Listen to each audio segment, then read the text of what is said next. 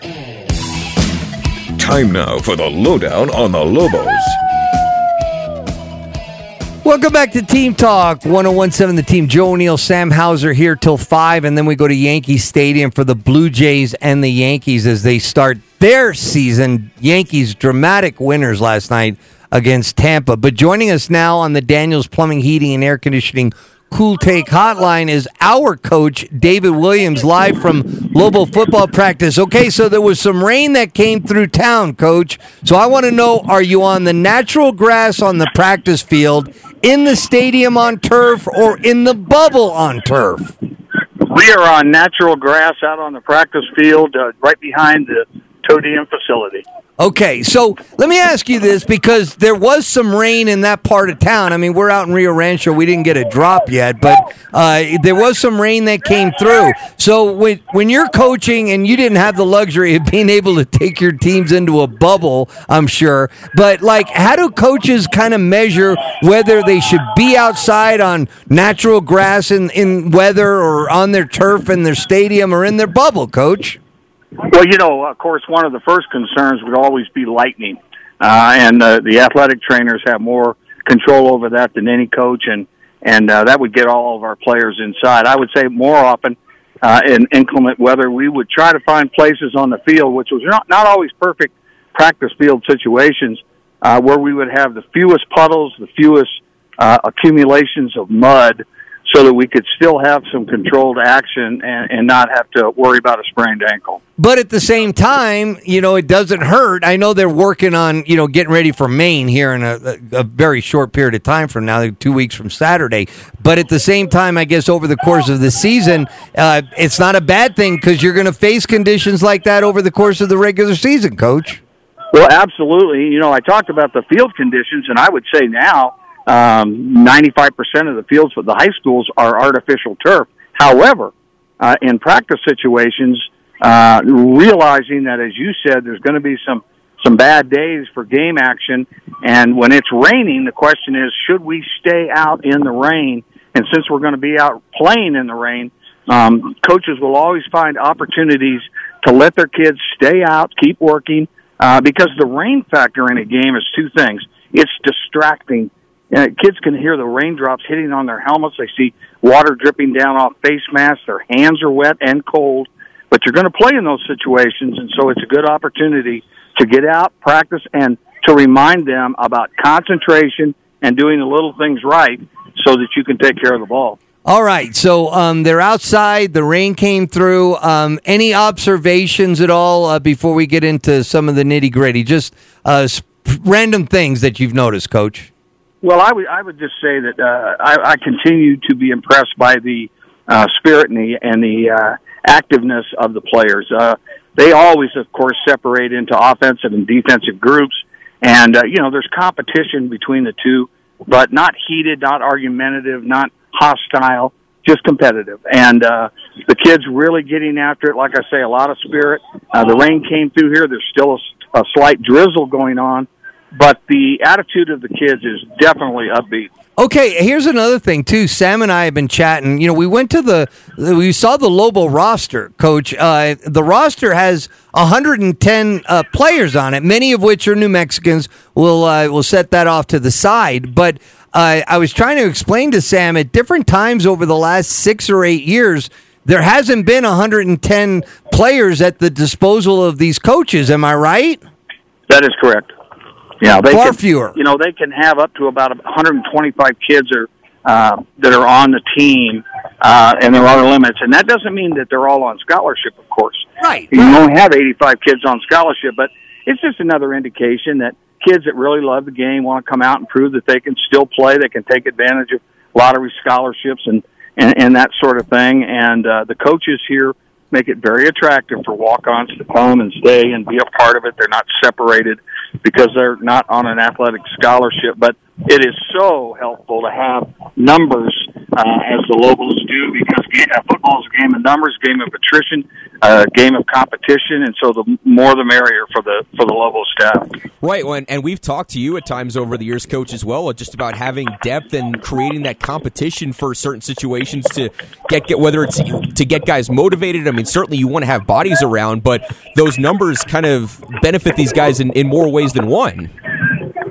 Well, there's a lot of things that go with the numbers. You know, football is a tough physical game. It has to be taught and played that way.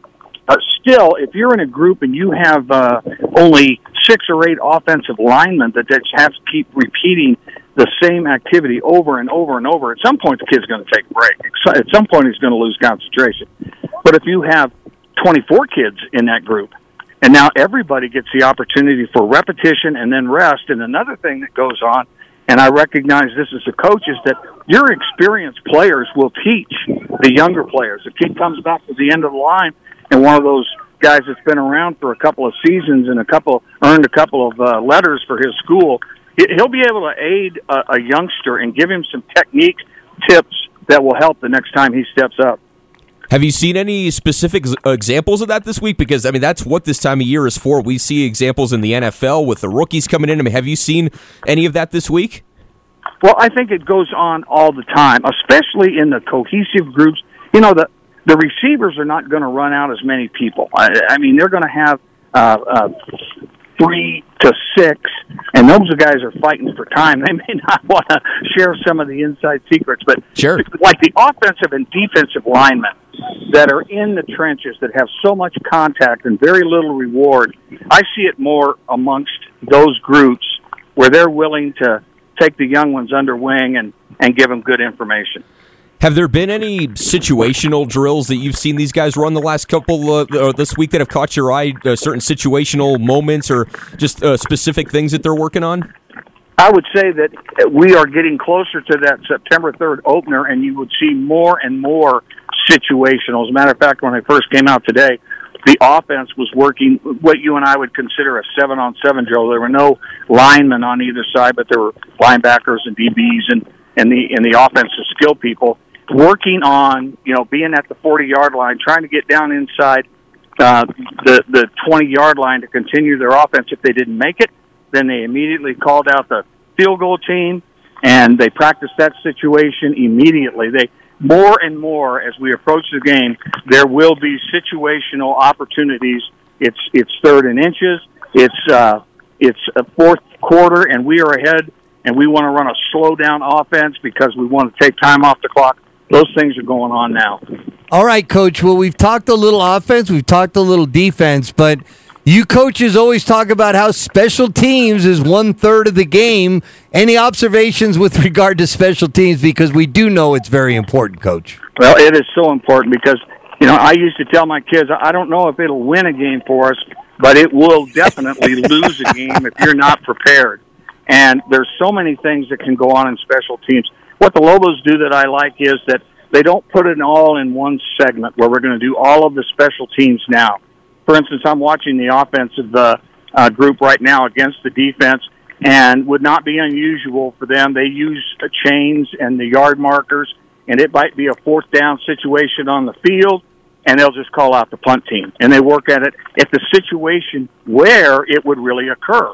You know, and okay, now it's time for a punt return because the defense has held, and get the proper people out. And I'll tell you, that's another hugely important thing, are the substitution assignments that have to be made on special teams, because an offensive player might move over to a defensive position, and you've got to have kids paying attention. It might be the only thing a kid does in the game is be on the punt return team. But if he's over on the sideline and, you know, looking at the cheerleaders from the other team and loses concentration and he doesn't go out there, then you're causing penalties for your team. So the transition from offense to defense to special teams is huge, and the Lobos do a good job of incorporating the special teams into just a regular activity of the game.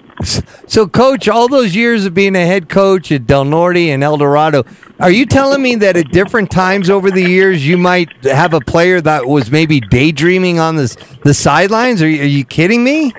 You want the whole story? Yeah, let's. I had the kid named David. David Shell was a big tackle that played for us at Del Norte. Hey, David. Go ahead. Going to Arkansas, and was a 4-year starter at Arkansas, but he was a junior on our football team at Del Norte, and he was on the punt team, and we're calling punt team, and the kids on the field are telling me we have 10, and I turn around, and there's David Shell with his arms folded, talking to this female manager of ours that was prettier than anybody on the punt team, and I reached over and took his helmet off with one hand. That's a pretty good thing to do. I took the helmet off of him, and I put it on her and said, "You're in." And she was petrified, but not any more than David. So once the word spreads that the coach is willing to do those kind of things, we got better concentration. And the moral of the story is be chatting Pay with attention the and stay trainer. away from the girls. Or talk to the girls and get a full ride to Arkansas, Coach. I mean, Yeah, he was a it's a couple of stud, too. different He ended ways. Yeah, he probably had a few more advantages than the rest of us, huh? Yeah, he was a stud. All right. Well, good for him. All right. Well, they're practicing at night, Mondays, Wednesdays, and Fridays, in the afternoons on Tuesdays and Thursdays, and you're there with them, so we're going to keep bugging you, Coach. We'll talk to you next Tuesday and Thursday like we did this week. Thank you so much for checking in. Okay, man. Hey, real quick, Coach, you there? Okay, you ready for tomorrow night? Because Sam's ready. You guys are going to be calling La Cueva at Rio Rancho tomorrow night, 7 o'clock. And you know it's going to be? It's going to be the only game on in town. There's no other coverage, so the people that want to know what's going on between two powerhouses will be tuning in. I don't want to jinx Sam in any way. I know he'll do a great job, and I'm worried more about me being tongue-tied than he. Well, the one that I'm least worried about is your grandson Ryan, who will be part of the crew, because Ryan is so. He's already, ready. Yeah. He always brings stability to the crew each and every high school broadcast. So make sure He does.